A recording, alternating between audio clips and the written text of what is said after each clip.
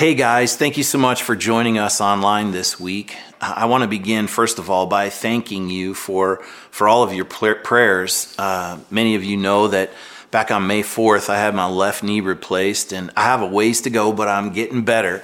And I want to thank you for praying. And then this last week has been a very difficult one.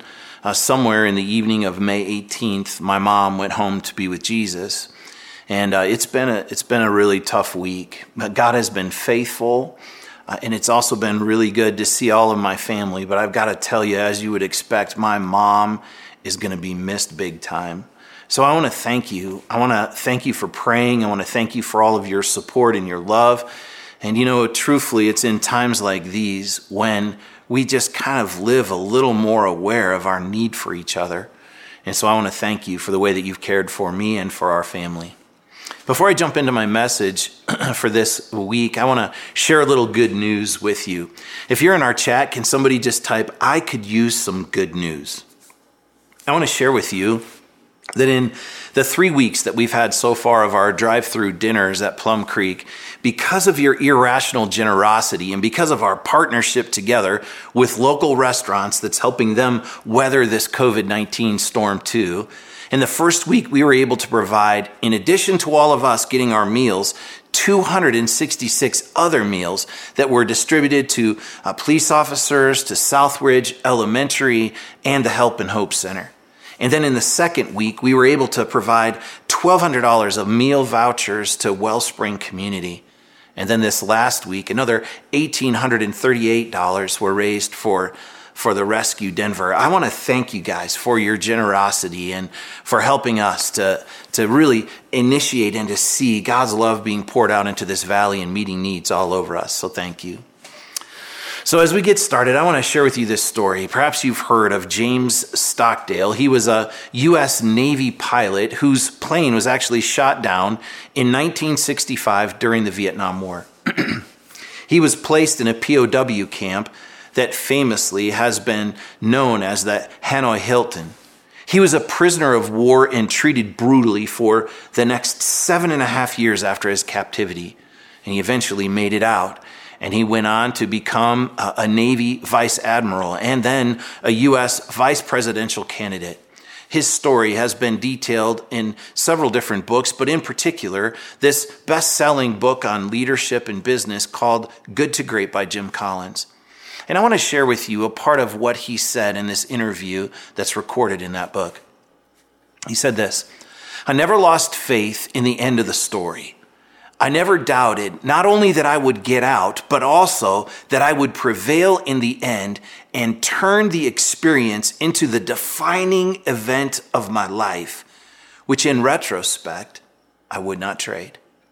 And then later in this interview, he was asked about those who didn't make it out of Vietnam. And Stockdale replied this way. He said, "Oh, that's easy. It was the optimists." He said, "Oh, they were the ones who said, we're going to be out by Christmas, and Christmas would come, and Christmas would go. And then they'd say, we're going to be out by Easter, and then Easter would come, and Easter would go. And then Thanksgiving. And then it would be Christmas again." And Stockdale said this: "They died of a broken heart." And then he added this and said this is a very important lesson that he learned while in that prisoner of war camp. "You must never confuse faith that you will prevail in the end, which you can never lose, with the discipline to confront the most brutal facts of your current reality, whatever they might be." This philosophical duality has become known as the Stockdale paradox. And today, I want to use this paradox as a springboard to speak to something that God has really been challenging me with over the last several weeks. You see, you and I need to cultivate the discipline to confront the most brutal facts of our current reality. And over the past several weeks, my prayer has been that this weekend will be a monumental one for all of us as Plum Creekers and for each of us that call ourselves Christ followers. So this weekend, I want to focus in on a psalm and a prayer. And I want you to allow these words to take us where we need to go this weekend. I want to start with the psalm, Psalm 133. And if you have your Bibles, you can turn there. If you have your devices, you can swipe there. Psalm 133, just 3 verses, says this: how good and pleasant it is when God's people live together in unity. It is like precious oil poured on the head, running down on the beard, running down on Aaron's beard, down on the collar of his robe. It is as if the dew of Hermon was falling on Mount Zion. For the Lord bestows his blessing, even life forevermore. Let me read that verse one more time, just that first verse. How good and pleasant it is when God's people live together in unity. Can I just share my heart for just a second? We are living in a very unique time. For most of us, we've never seen anything like this before. The word that everybody seems to be using is unprecedented. And I think that word is appropriate because it's unprecedented for so many reasons. I mean, we're living in a global pandemic with global shutdown, and all of these things have impacted all of us in very different ways. And there's lots of emotion surrounding the way that we're responding to all that's happening. Listen, if you have family or loved ones, or perhaps even yourself, that has contracted COVID-19 and had to fight for your life, or perhaps for some, maybe someone you know, this horrible and extremely emotional place that you're in is because someone that you know or love has passed away. I want you to hear this. My heart breaks for you. And if you have family or loved ones, or perhaps yourself, that has lost everything due to this virus and the stay-at-home orders, and now you're facing perhaps job loss, and security seems to be shaken, finances and business and home, all of these things are at stake. Like, this is horrible, and it's heartbreaking. And again, I want you to hear me say that man, my heart breaks for you, and I'm praying for you. In addition to all of these horrific extremes, there are all kinds of other nuanced realities that are kind of in between these extremes as well. And perhaps you're in what has been called the vulnerable population, and this can be scary for all kinds of reasons. If you're like me, it's likely you're exhausted by the ongoing, daily, and ever-changing details that we seem to be bombarded with every single day. And I've got to tell you that one of the most frustrating aspects of navigating all that's happening in the world around us, for me, is just trying to sort through all of the noise to determine what is actually truth. A couple of weeks ago, my sister forwarded me this video of a gal on Facebook that shot a video like a news anchor. Perhaps you've seen it. She did an amazing job, and she was highlighting all of the ridiculous contradictions in the constant flow of recommendations and details surrounding this virus that really over-communicated the reality that we clearly don't know very much at all. And it was done well, and it was expressed kind of the angst that we've all felt, for sure that I've been feeling over these past 12 weeks. The bottom line is this. We're feeling emotionally worn out, and we all feel very differently about all that's happening in our world around us. And I understand why some of you may be responding with anxiety surrounding contracting this virus. And I understand why you may be exhausted and emotionally depleted, scared, facing economic disaster. But let me confront a brutal fact of our current reality. We are all emotionally worn out, and we all feel very differently about all of this. But please hear me. I have never sensed in my lifetime the tension that I now feel that has become of our kind of new normal of doing life. I've never sensed the extreme polarization of ideas that I now sense in our culture today. And our emotions are running at full tilt, and everyone is worn thin, and understandably so. You add to all of this being an election year, and all of the different opinions that this brings. And then again, this week, being faced with the brutal reality of racism again, put on display this week in Minnesota with the sick and senseless killing of George Floyd. Listen, you and I should be outraged. God help each of us to recognize and deal with the sin that is in all of us. And to all of this landscape, we now find ourselves trying to navigate all of this. And as Christ followers, listen, guys, we need the discipline to confront the most brutal facts of our current reality. So let me go back to that first verse of Psalm 133 again. How good and pleasant it is when God's people live together in unity. Now, for King David, who wrote those words, unity was rare. His father and his brothers, they didn't have a high opinion of him at all. His employer, Saul, maybe you remember the story, hated him without cause. Even his wife, Michal, despised him for his devotion to God. His sons were fighting with each other, and one of his sons even staged a rebellion against him. He had enemies literally hunting him down regularly. And so it's not surprising that David would then compare living in harmony to the once-in-a-lifetime anointing of the high priest, or the rarity of a heavy Mount Hermon-like dew falling on the much lower situated Mount Zion. And isn't it interesting that God would use the very man who lacked harmony in his own life to be the catalyst to unify the kingdom of Israel and to make its capital, Jerusalem, called the city of peace? Here's my main thought for this weekend. Unity is the catalyst to the success of our mission. Let me say that one more time. Unity is the catalyst to the success of our mission. You see, guys, there really should be something very different about us as Christ followers. And if unity is the catalyst to the success of Jesus' mission, then we have to know together that the opposite is true as well. Disunity disrupts and destroys Jesus' mission. So now let's make this personal. You see, my participation in disunity disrupts and destroys Jesus' mission as well.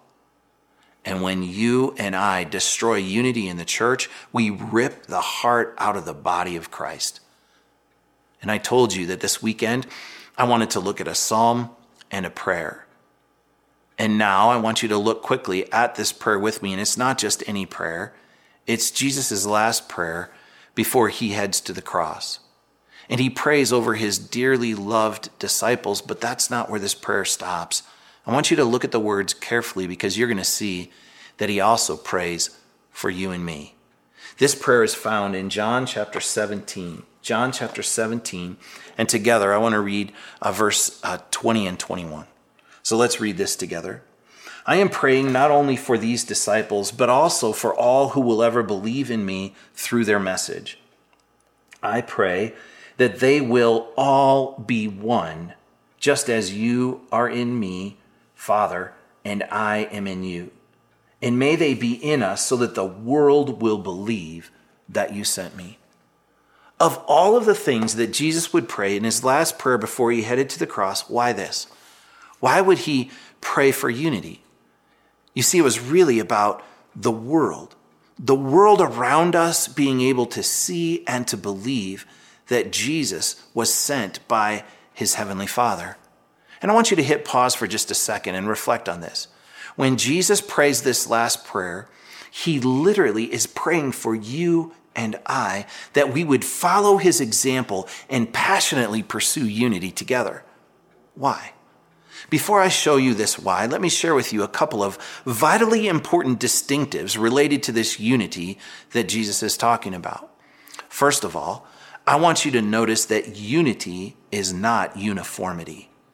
In verse 21, when Jesus was praying, he said, I pray that all will be one, just as you and I are one. You see, this unity that Jesus is praying for isn't about sameness. You see, it's about oneness. You have Jesus and the Heavenly Father, two distinct, different, but yet unified. Unified in what way? That's the second part about this unity that you need to see, that this unity is purpose-driven, not person-driven. And this is so vital for all of us to see. Ultimately, you see, this life isn't about me. It's not about you. We all bring our distinctiveness to the table, and that's okay. because that's not what this is about. It's really about our distinctiveness coming together with unity of purpose. Our distinctiveness pulling in the same direction with the same goal. Let me try and illustrate. You see, I used to play the violin back in the day, and I was in the symphony when I was in junior high and high school. And I still enjoy going to the symphony today. And there's this unique thing that happens at the beginning before any orchestra would begin to play. You see, before the symphony begins, there's this random tuning of and practicing of all the different instruments. And so all the different musicians are kind of working through different things and tuning their instruments, and it all sounds just a bit chaotic. And then everything changes. You see, the conductor raises their baton, and then this random sound of the individual musician stops. And all of a sudden, the common musical goal begins to emerge beautifully as they play. Distinct individuals, distinct instruments, with all different sounds now coming together, pulling in the same direction, the same goal. And as you watch and as you listen, it is absolutely beautiful. And you see, this is a great word picture of what Jesus is praying for. Each of us, bringing our distinctiveness, the different ways that we've been created, and yet pulling in the same direction with the same goal. What is our common goal? You see, you and I need to know this. Let's go back to what Jesus prayed in John chapter 17. Look what he says in verses 20 and 21 again. I am praying not only for these disciples, but also for all who will ever believe in me through their message. That's you and I. I pray that they will be one just as you and I are one. And as you are in me, Father, and I am in you. And may they be in us so that the world will believe that you sent me. Did you catch it? You see, this isn't about me and it's not about you. It's never been and it never will be about us. You see, this is why we exist, so that the world will know why Jesus was sent to earth, so that the world will know that they have a heavenly Father that loves them. And guys, the stakes are high. This unity that Jesus was praying for is the very thing that will catch the eye of the world around us.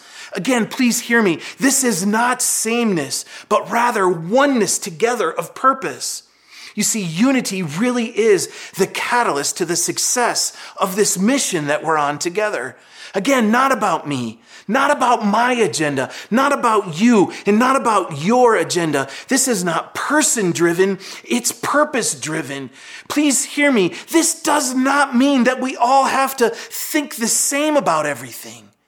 You see, we can have opinions, and we have lots of reasons for feeling the way that we do. And we have heartfelt, deep convictions about all that's happening in our world today. And I want you to hear my heart. This is our Father's heart as well. It's okay. As long as we also realize that the stakes are high. And that although we may see some things differently, listen, we must remain unified and singularly focused on what matters most. You see, the way that I do my business, the way that I express myself, the way that I post online, the way that I treat people, even people that may feel very differently than I do. Listen, the way that you express yourself and post yourself online. Listen, even when people feel differently than the way that we do, the way that we all are doing this is pulling all of us, it must be pulling all of us in the same direction in a way that makes Jesus famous, in a way that communicates the reality of the gospel and God's love for us. Listen, these are unprecedented times. Let me just try and illustrate to you in a way that we're all going to be familiar, the place that we are in together as a culture. Let me show you this. You've seen these before. It's amazing how a little piece of cloth and a little bit of these things that will hold it on your face have become so polarizing. Who would have ever thought that a mask could communicate so much in the world that we live in?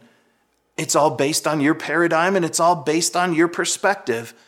And if I were to put this mask on right now, there are some of you that would be offended that I'm wearing a mask because of your perspective and all that you have been dealing with and thinking about in one more order of what you must do is one that's just exhausting to you.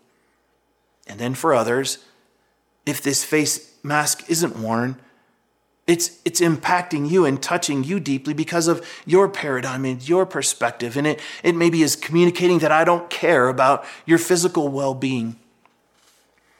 Can I tell you what I think we need to do? Instead of passing judgment on each other, you know what we need to do? Man, we need to listen to each other. We need to listen to the narrative without being just in that mindset where you're preparing for a rebuttal to prove your point. Rather, I think it would be so healthy for us to spend some time listening to each other's stories so that we can understand why we're feeling the way we do. And I guarantee you, if we just slow down enough to actually listen to each other, to talk to each other, then all of a sudden we'll have a heart for understanding the motivation for why wearing or not wearing a mask matters now. And then let's take this one step further. Let's just even try and think. 3 months ago, who would have ever even thought that this was possible, that the thought of a church reopening would be as polarizing as it is? Let me speak to this for just a minute. I know you know this, but I take the responsibility of leading our church very, very seriously. And I want you to hear me say this. We don't have a date for the reopening of our building yet. But I also want to clarify something with you. The church has never been closed. Our building, yeah, it's been closed. But as we've said since the beginning of Plum Creek, the church isn't about a building. It's us. And let me assure you of something. There's nobody that wants our church to be reopened and back to normal more than I do. And I know that there are lots of different feelings about reopening. Here's what I also know. We have a solid track record together, you and I. And I want you to hear my heart when I say that as I have led Plum Creek Church for the last 15 years, I have waited to hear from God on every major initiative and decision that we have ever had to make. I have never been afraid to make bold decisions, nor am I afraid of what others will think of me. I know you understand that I take my position very seriously because you know that I, and I alone, will be held accountable to the Lord as the lead pastor of Plum Creek. And I don't say what I'm about to say flippantly or out of some kind of convenience or because it may sound spiritual. I want you to know that all of the decisions surrounding this are very complicated. They're multifaceted in more ways than any of us fully understand, myself included. But I will not give the go-ahead to reopen our church doors until I know that I have heard confirmation from the Lord to do so. I also want you to hear me say this, and this is so important. This is not a political decision to me. It's about hearing from God, and it's about our people's safety. It's about doing what we do with excellence, with the singular focus together of making Jesus famous. Can I very directly just ask you today, how are you doing personally in regards to promoting unity? And listen, I want you to know that that doesn't mean that you don't have opinions and ideas and thoughts that are deeply convicted in your heart. Remember, it's never been about sameness. It's about Jesus. And it's about his mission. It's about our mission together. And guys, listen, there needs to be something very different about us. So I want to challenge you to be quick to listen. I want you to be slow to speak and even slower to post. I want you to be quick to pray and be quick to actively listen to each other's stories. Because listen, together, we're living on mission. And the stakes, especially in this season, are so high. Our unity, again, not our conformity, is a big part of what impacts the world around us. And listen, here's what's crazy, is that all of this isn't enough. Psalm 133 concludes by telling us that when we live this way in unity together, that the Lord commands his blessing on us. That fires me up. And I've got to tell you, I think we are all in need right now of God's blessing. So listen to me. I want all of us who call Plum Creek home to be part of answering Jesus' prayer for unity, because it's the catalyst to the success of our mission. And I'm going to ask you now just to bow your head with me for just a moment. And I want to speak kind of a prayer, but also a challenge over you that comes directly from Romans chapter 12. And I want you to allow God to use these words to speak to you, to challenge you, to convict you if need be. And then listen, we're going to sing a song again together in worship, but I want it to be a song of reflection again about all that we've been talking about today and how this applies to you and I personally. So if you'd bow your head right now, I just want to pray this over you, these words from Romans chapter 12. Bless those who persecute you. Don't curse them. Pray that God will bless them. Be happy with those who are happy, and weep with those who weep. Live in harmony with each other. Don't be too proud to enjoy the company of ordinary people. And don't think that you know it all. Never pay back evil with more evil. Do things in such a way that everyone can see that you are honorable, and do all that you can to live in peace with everyone. Listen, when we hear this challenge today and we hear the heart of Jesus as he prays this prayer that we would be unified together. Listen, sometimes when we hear this and we look at the state of the culture and the world around us, we think there's no way that we can do that. But I want you to hear my heart today. There's no way that Jesus would pray this prayer and challenge us to live this way and then leave us to figure this out on our own. You see, this comes as a direct part of our relationship with him and the Spirit of God at work in our lives to make this happen, to challenge us where we need to be challenged, but also to have his strength and his power at work to care about the world around us in this way.